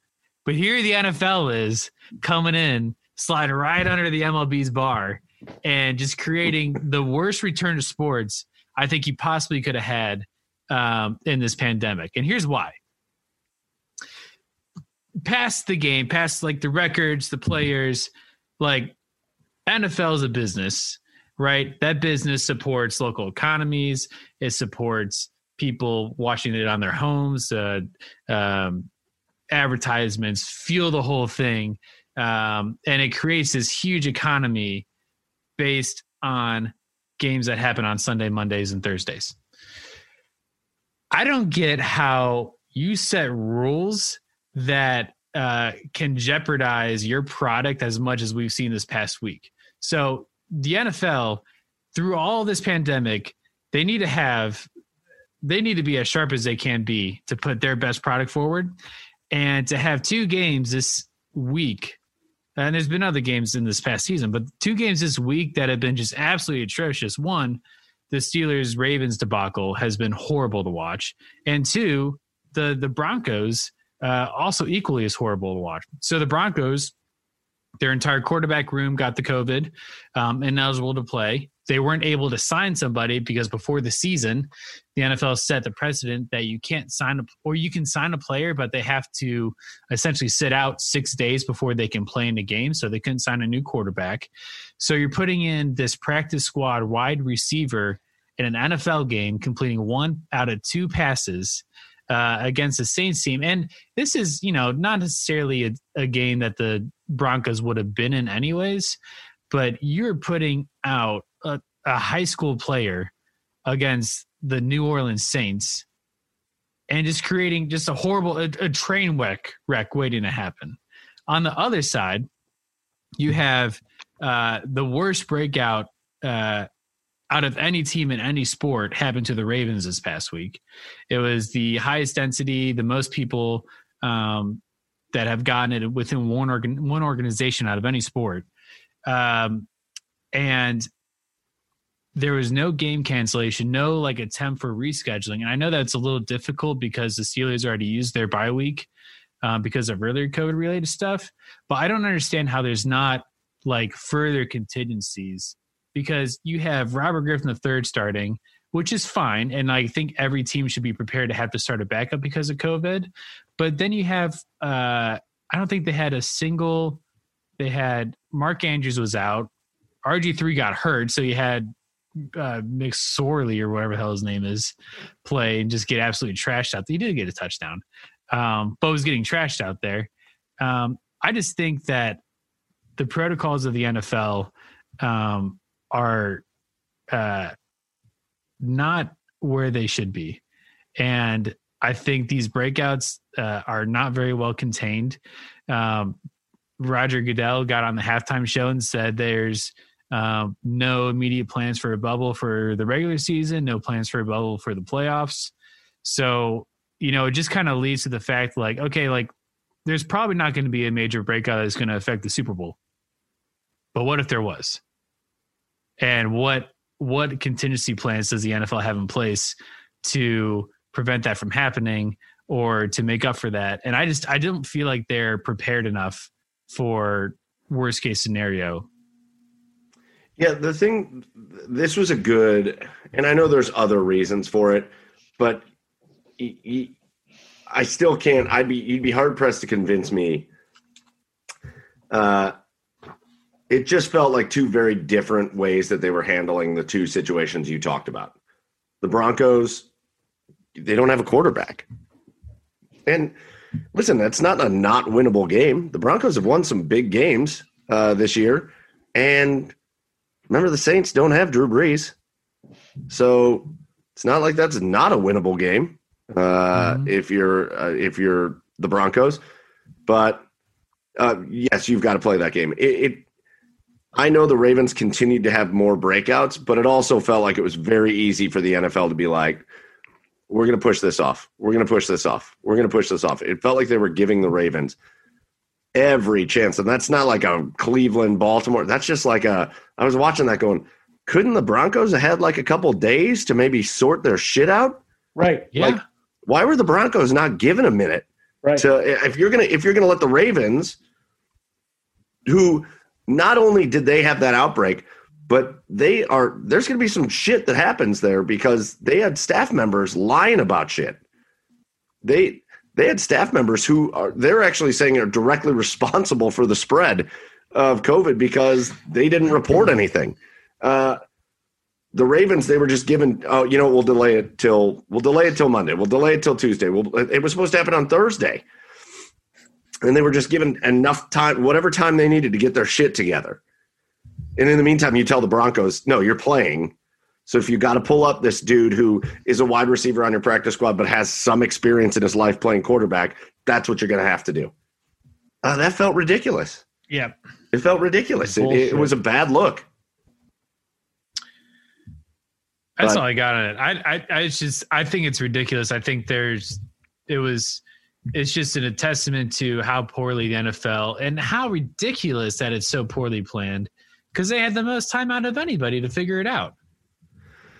Well, fortunately, it seems like the NFL's plan is to just let people get COVID and get better and keep trudging along. Just keep trudging along. When people get COVID, it's they okay sit until out. someone doesn't get better, until someone gets luckily really sick.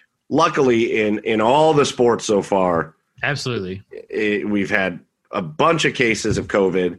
You have some athletes that have come out and said, I am not completely healed from this. I am still fighting effects of this months later, but nobody has passed away, luckily. And so there's not been a pressing, we got to change up how we do this. But I agree with you, Joe. One thing I will say, I agree with you in that they should have been way more prepared after watching NHL, NBA, Major League Baseball, Major League Soccer, after watching all these other sports go through things that they went through. The NFL should have had a better plan than just, when people get it, we'll just sit them out and pray to God nothing bad happens. And you would think after watching baseball, you'd see like the Marlins and the Cardinals in those cases, they'd be like, okay, maybe we can learn from this. But no, they're just like, yo, hold my beer. Yeah. Watch this. Hold my beer.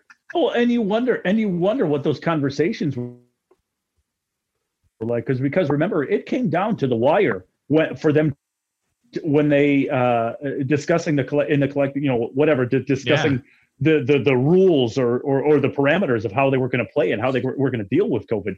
So I don't know. You got to wonder what those conversations were like, to where maybe the league was like, oh yeah, we'll do this, and this, and the players believed them, but maybe the league kind of backtracked on that during the season here. But it's just, I don't know. you wonder what those conversations were like, because it was just like almost like, okay, the league was like, yeah, we want to play. Yeah, we'll give you this, and this. And then there was just like, then COVID happens and the league was just like, okay, we weren't ready for this. We weren't. Well, they better hopefully, the hope now is that we just all hang by the seat of our pants and it goes through and nothing crazy happens. And hopefully, Joe, the scenario you laid out we don't have to worry about it. But there's nothing much else that can be done. They're plugging through with the season. They're all acting like everything's fine. And you know what? As a Browns fan, everything is fine. We're 8-3. We're playing the Titans. Right. An incredible game coming up Sunday. I'm a little surprised there has been no talk on moving that game. I kind of thought that was primed to be a huge 8-3 versus 8-3 matchup. But good news is we get to watch that early, so we'll know pretty early on. But the other good news is the Browns have played well enough this year that while this would be a humongous victory for them, a big game against a contending team, it's not a must-win game. And the Browns have put themselves in position to be able to play a not must-win game, which is kind of nice. So I'm okay with that. I know this is like old Cleveland fan coming out at me, but I like my Cleveland teams with no expectations. I like my Cleveland teams with no hype because they do. They just it always seems that whenever a Cleveland team has expectations on them, they don't live up to the hype. Between the Indians and the Browns, it's just like, okay, hey, okay, keep them at 1:00 and we'll see what happens. All right, so let's get off the Browns we'll do a little quick hitter session. First quick hitter session about the Ohio State Buckeye football team. The Big Ten is scrambling right now because not only did Ohio State miss games earlier, they missed a game against Illinois, but right now Michigan is not going to play Maryland this weekend. And it looks like Michigan will not play Ohio State this year. The consensus out there is it is very, very unlikely that Ohio State and Michigan play. If that were to be the case, then the rules of the Big Ten state that a team in order to play in the Big Ten championship game, a team has to compete in a certain number of games. Ohio State will not get to that threshold if they do not play Michigan. Right. Which would be a disaster. Because barring something crazy happening, and I believe this, and Ohio State fans are going to hate me for this, but unless something crazy happened with other teams around the country, if Ohio State only plays 5 games or 6 games or whatever, and they don't play in a Big Ten championship game, they do not deserve to go to the Final Four, the college football playoff. Right. You cannot do that. It would absolutely derail the season. So the Big Ten right now is scrambling to try to see if they can maybe amend that rule a little bit to see if they can work it out. Maybe say a special COVID exception that would allow Ohio State into. Or just let them schedule a fucking non-conference game. How stupid is that? Even like, okay, yeah, you might not be able to play a conference game, but at least you'd be able to at least let them play the minimum number of games that you need to be eligible for the playoff. Like, what the hell? There was some team. It was just a runner on the bottom of the game I was watching earlier today. There was some team maybe in Carolina that was like they are expecting to play this other team Saturday, but if that gets canceled, they will play this team instead, which is another team that had a game canceled because of COVID. So, I guess game planning would kind of be chaotic for that, but also you'd still get a game in. I don't see a ton of downside to that. Well, here's the deal in the Big Ten right now. You have to have 6 games played in order to play in the Big Ten championship game. If right now the Buckeyes are 4-0, they're about to play Michigan State this weekend. That would be game number 5.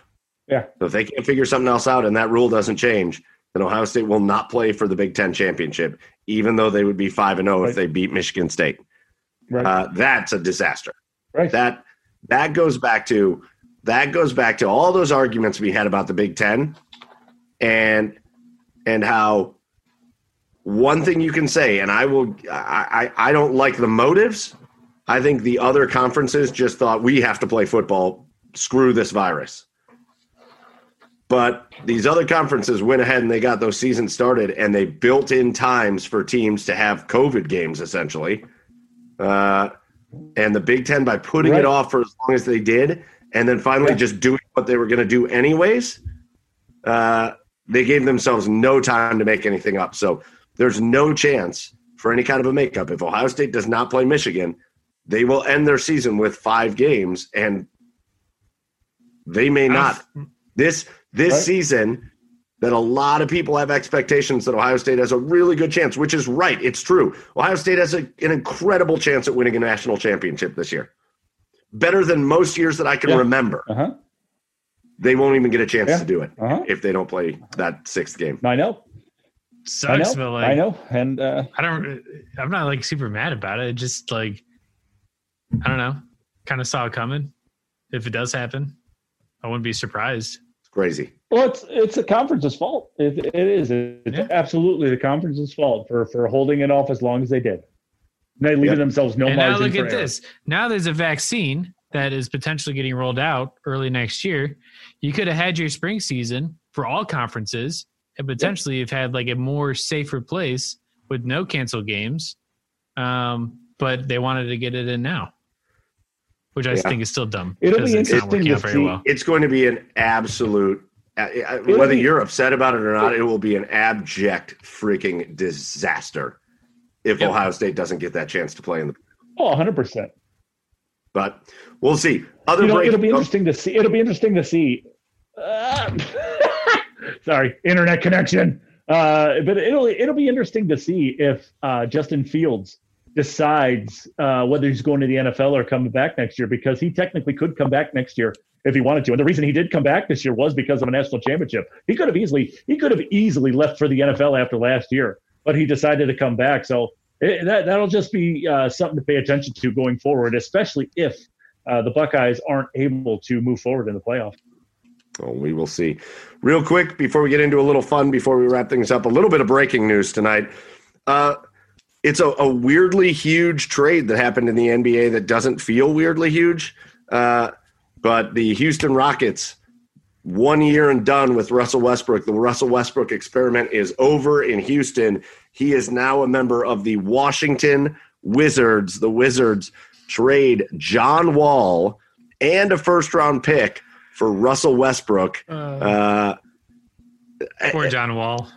Boy, he's just getting traded to the West to get his ass kicked by LeBron again. Oh, now it's just a little more frequent. It's a weird trade because those guys that played on the Rockets, Russell Westbrook, an incredible player, insane talent. Is he a guy that's going to carry a team to anything meaningful? No. That's how James Harden is. I actually think if poor John Wall, man, can't stay healthy for more than 3 weeks. But I like the fit for John Wall on the Rockets way better than I like the fit for Russell Westbrook. Westbrook needs to dominate the basketball, whereas John Wall can be a little bit more of a traditional point guard in that offense. Yeah. So I think that's great, but is he going to stay healthy? I mean, I guess the Rockets get a first-round pick out of it, which is nice. But what are the Wizards going to look like? It's just a weird trade with big names that it doesn't feel like it feels like it should be earth-shattering, and it's kind of not. If the Rockets can stay healthy, that's a good little core that they have between John Wall, James Harden, and DeMarcus Cousins. If the Rockets can stay healthy, that's probably the best core that they've had since Harden has been there, in my opinion. But I don't know. Outside of that, the Wizards and Russell Westbrook, that's just going to be weird. That's going to be super weird. Super weird. Anyways, it was just breaking news. We wanted to put that out there. I don't know that it's a funny thing. Big name trade. I don't think it shakes up the dynamic of anything. Chad, I don't know that I agree with you. I think 5 years ago, would that have been an incredible core? Yes. But DeMarcus Cousins has been nothing for years now. Nothing. Trash. Right. For years. Because he's been injured. Yeah. But how many times do you see a player come back from years worth of injuries and like return to form? It doesn't happen. 7 to 8 years usually. Yes. 7 to 8 years. Anyways, we're going to have a little fun. I didn't even tell you guys we were doing this, but you're both involved. We're going to have a little fun to wrap things up for Joe's birthday, because it is Joe's birthday. We want you, the listener, to get to know our own Joe Whalen a little bit better. Okay. So I've got I hope I know the answers to these. I've got a set of questions that I'm going to read to Joe. It's just to get to know you, to see where you're coming from, Joe. You're going to have 3 seconds to answer these questions. Oh, shit. Yeah, we're going fast.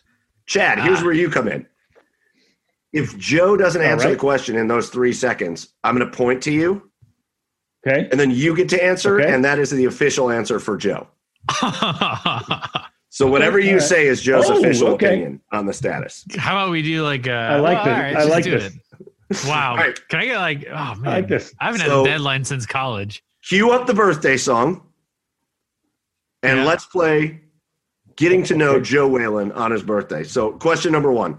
If you had the power to erase any single album by any musical artist from history, which album would have never been made? Oh my God, that's brutal. Well, I hate that question because I like music is art. I don't think you should erase art. The Black Album from Joe, Metallica. what a terrible opinion. What an awful opinion, Joe. Yeah, it's an awful opinion. The hell's the matter with you, Joe? Wait, did you say, what did you say? He said the Black Album by Metallica. Joe, you think that should have never been made? I absolutely agree with that. What? It's a trash album. It's compressed as shit. It's compressed as shit. I actually like, all right, sweet. Well, that wasn't a damning answer. So good job, It was Chad. damning. All right, Joe, if you could bring back any now extinct species, what would you revive and why? Pterodactyl. Oh, yes. Okay. Yeah. And why?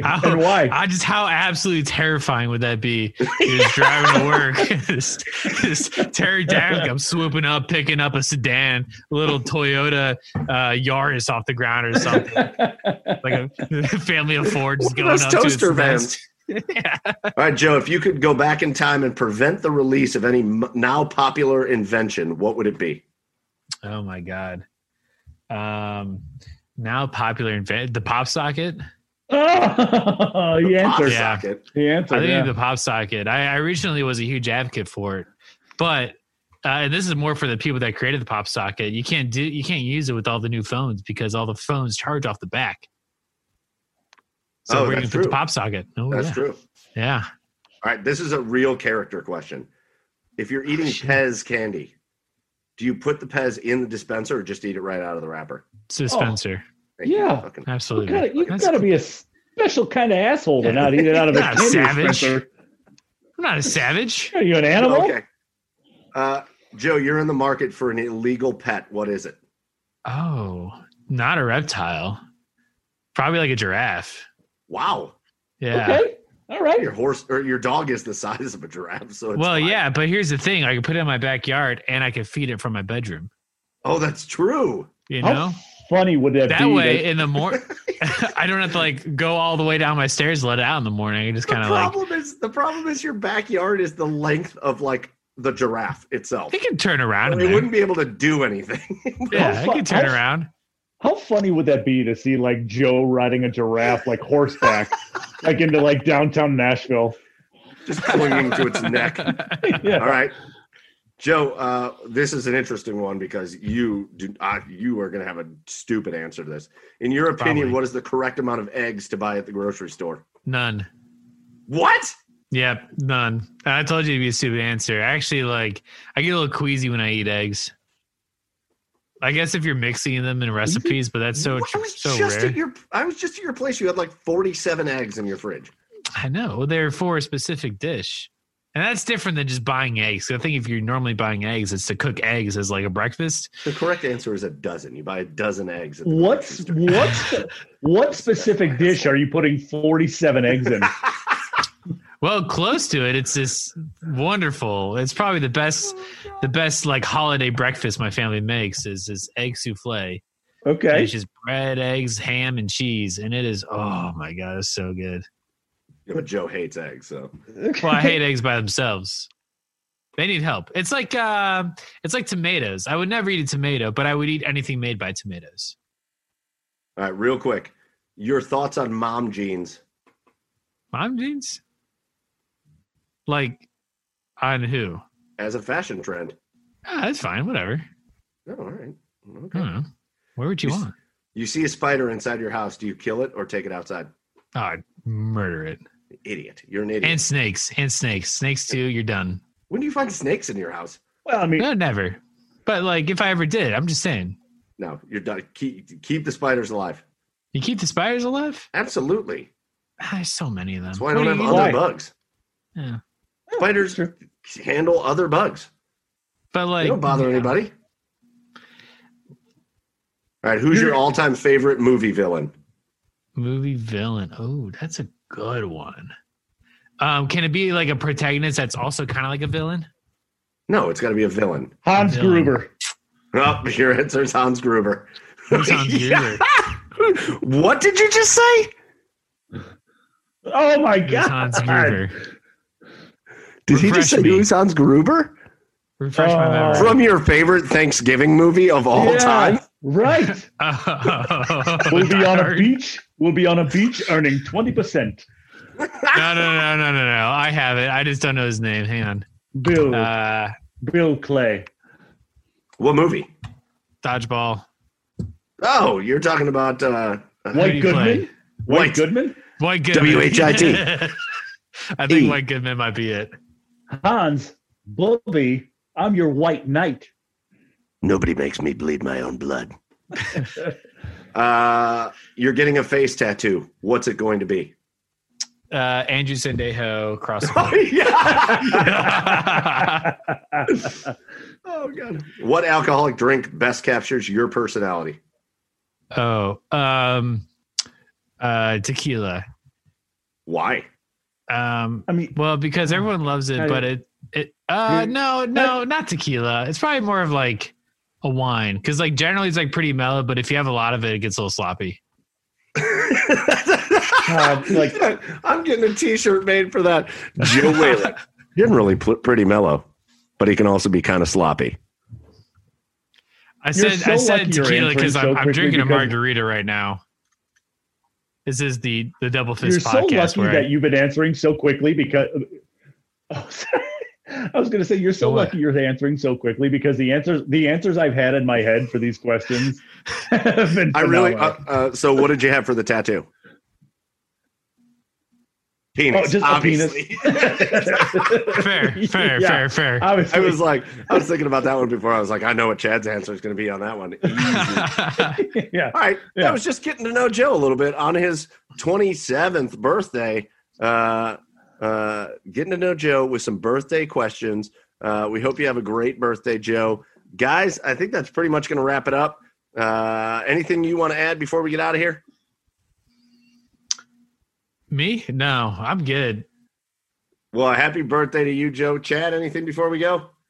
I don't know. Well, two rumors going on. Urban Meyer to Texas seems to be picking up steam. And in pro wrestling news, Sting has signed a multi-year deal with AEW. That's it. That's cool until he breaks his neck and then can't do anything. Good for him. All right, boys. Well, hey, I thought he broke his neck already. But... He did. All right. Well, so thank you again to our special guest, Clark Kellogg, CBS college basketball head analyst and Ohio State legend, Cleveland basketball legend, all around good guy. That's going to do it for us. So for Joey down there in Nashville, for Chad over on the east side, I am Michael Keefe. Go follow the page at The Garage Beers on Twitter and Instagram, and at The Garage Beers Podcast on Facebook. But for us here at The Garage Beers Podcast, that does it for episode 41. We will see you again next week. Cheers, everybody.